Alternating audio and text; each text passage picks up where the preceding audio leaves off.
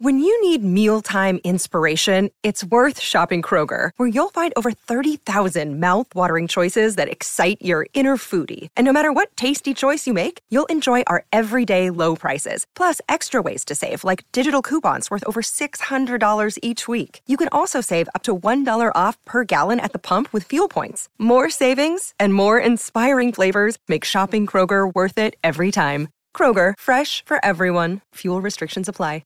What's your name? Heath. I was on that train this afternoon. Quite a race. No contest. Not the way those cabbage stacks come off a turn. Where are you from? West of the Divide. How west?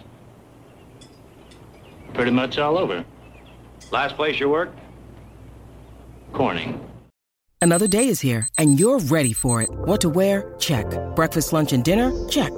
Planning for what's next and how to save for it? That's where Bank of America can help. For your financial to-dos, Bank of America has experts ready to help get you closer to your goals. Get started at one of our local financial centers or 24/7 in our mobile banking app.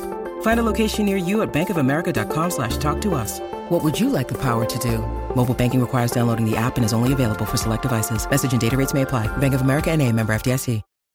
Hi, you're listening to TV Confidential, and this is Penny Fuller. Ed Robertson with a reminder that award-winning actress and author Blanca Blanco will join us at the top of the hour. We hope you stay tuned for that. In the meantime, Greg Ehrbar is with us for another look at recently released DVD and streaming titles that we think you'll find of interest. Greg, of course, covers DVD and music releases twice a month for CartoonResearch.com. He is the co-author of Mousetracks, the story of Walt Disney Records, and the author of a forthcoming history of Hanna-Barbera. What do you have for us this week? We have The Big Valley. Wow, it's big. It's a big valley. It's a big valley. It's a big show. I love looking at their faces at the beginning, and it seems to me that they're all looking at the valley, and they all have a different comment about the valley.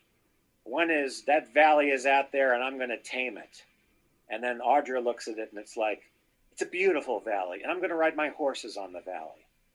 And then it's like, this is a valley that's going to know justice. And then you've got Victoria, who says, it's my husband's valley, and I'm going to defend it, and I'm going to make sure it's the valley that he dreamed of, and that future generations will know this valley. Victoria, played by Miss Barbara Stanwyck. Miss. Yeah, in the 60s, when you had legendary female actors of Hollywood, they were Miss. Miss Ann Sothern as My Mother the Car. Miss Barbara Stanwyck. Miss Betty Davis was in a lot of things. Well, and also just to underscore the point that even though Barbara Stanwyck did do some television prior to The Big Valley, getting her to commit to a weekly series was a big deal in 1965. And she threw herself into this, too. She doesn't just saunter in and saunter out. There are some episodes she may not be in as much, but when she is in them, she gives it her all, and she lets her hands get dirty. Yeah, Julie Adams did our show several years ago, and she talks. She did at least one, maybe two shows, but I believe there was in the show she did. She had a confrontation with Victoria, who was Barbara Stanwyck's character, and I don't think it was I don't think it was a cat fight per se, but there was a physical altercation.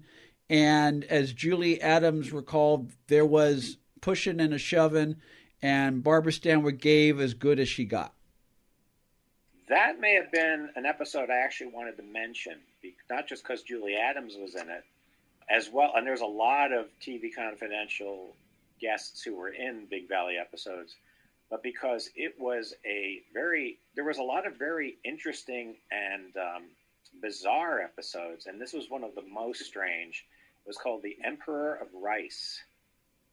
And it was about the swindling of trying to get money for the rice crops and illegally trying to do something bad or whatever. And Victoria was on to this guy who was trying to cheat, and his wife or female associate, who was Julie Adams, and how she was ruthlessly behind this, and how they were using this form of hypnosis with magic lanterns in order to manipulate. And Victoria was trapped in the cellar. And I think this is where the fight happened. She was trapped in the cellar, and they were subjecting her to this torturous succession of colors, and it was psychedelic, colors and shapes that were unbelievably painful for her.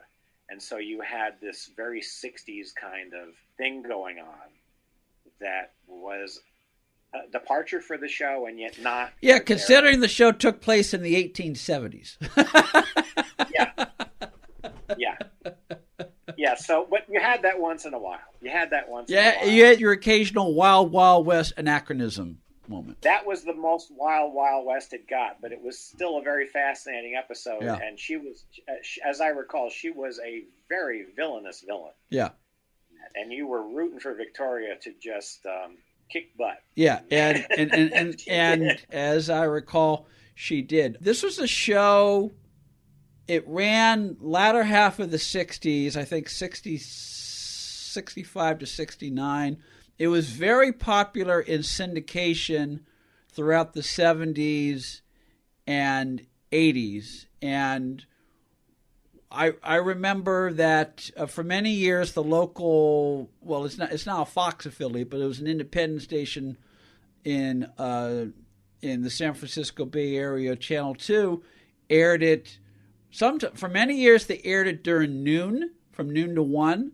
Sometimes they aired it from noon to 1 and from midnight to 1 in the morning.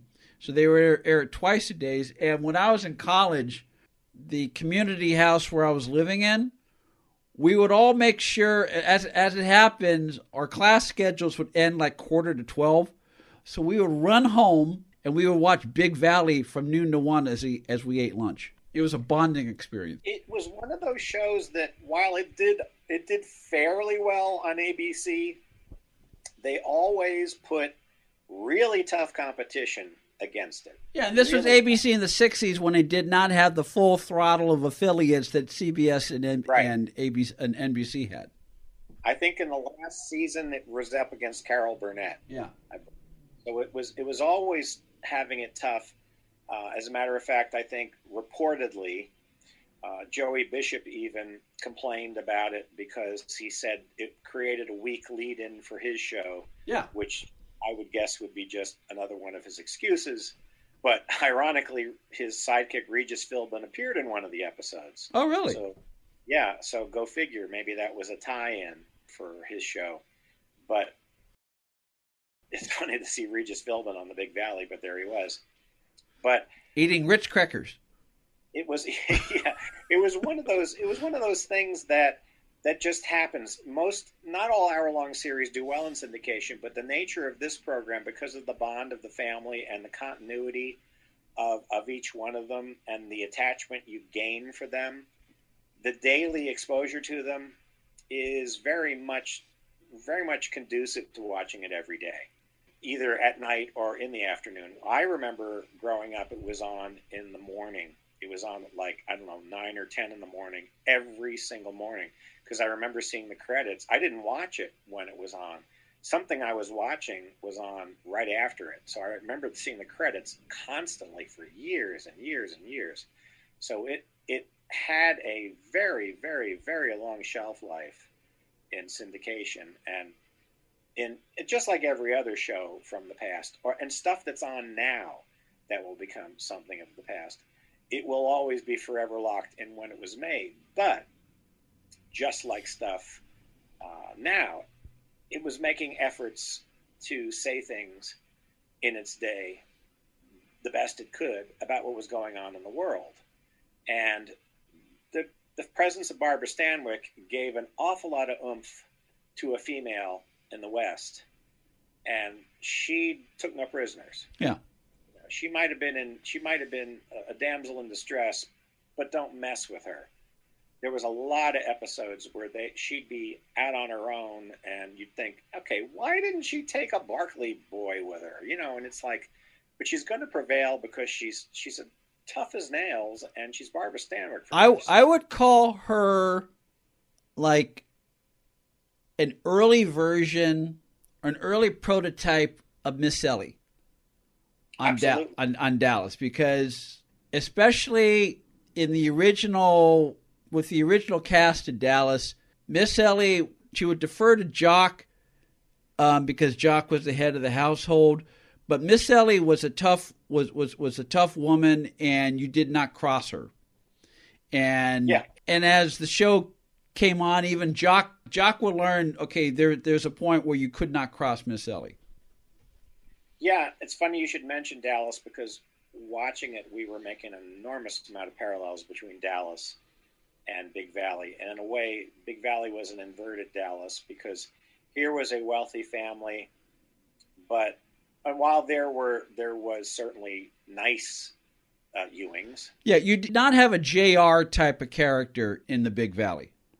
But yet, the Barkleys, I used to say, okay, who's mad at the Barkleys in this episode? Yeah. Because inevitably, there would be somebody who got mad at the Barkleys either because they had too much money and they were throwing themselves around unfairly, or because they were taking the wrong side of an issue. You know, like Jared would be defending someone everyone hated or something like that. People were constantly mad at the Barkleys.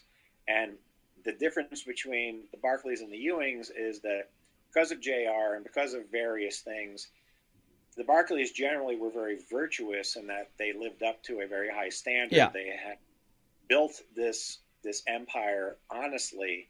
They tended to champion the underdog. They taking baby steps into the 60s when they started doing stories that tippy-toed into civil rights. They usually acted on behalf of ethnic groups where it wasn't popular. The Big Valley, available on DVD through Timeless Media and other platforms. We'll continue our DVD and streaming report at the end of our second hour. We'll talk some more about some of the parallels between the Big Valley and Dallas. We'll also talk about how the Big Valley gave Lee Majors an opportunity to act more so than any of his subsequent television series. We'll also talk about what Lee Majors learned from Barbara Stanwyck as an actor. And we'll ask Greg whatever happened to Eugene Barkley, the fourth Barkley brother who went the way of Chuck Cunningham on Happy Days after the first season. We'll continue our conversation with Greg at the end of our second hour. In the meantime, take a quick time out, then we will welcome award-winning actress and author Blanca Blanco. We come back for hour number 2 of TV Confidential. Stay with us. One more item. If you love Ella Fitzgerald, our friend Jeffrey Mark celebrates the music of the First Lady's song every week on Jeffrey Mark Plays Ella. You can hear Jeffrey Mark Plays Ella on Apple Podcasts, Stitcher, Google Podcasts, and wherever else you find podcasts. Be part of our conversation. If you like what you hear, have thoughts on this week's program, or have an idea for a future edition of TV Confidential, we'd love to hear from you. You can email us at talk@tvconfidential.net, talk@tvconfidential.net. You can also message us at facebook.com/TV Confidential, x.com/TV Confidential, or at TV Confidential on Instagram. And if you're listening to us on the TV Confidential podcast, please be sure to hit the subscribe button. This portion of TV Confidential is brought to us by our friends at Front Porch Realty, the community of realtors in the Northern Bay area of California that is committed to finding the solution that is best for their clients. Whether you're a first-time home buyer or looking to sell or lease your property in Northern California, call Karen Strain at 415-886-7411 or visit frontporchrealtygroup.com for more information on how they can help you.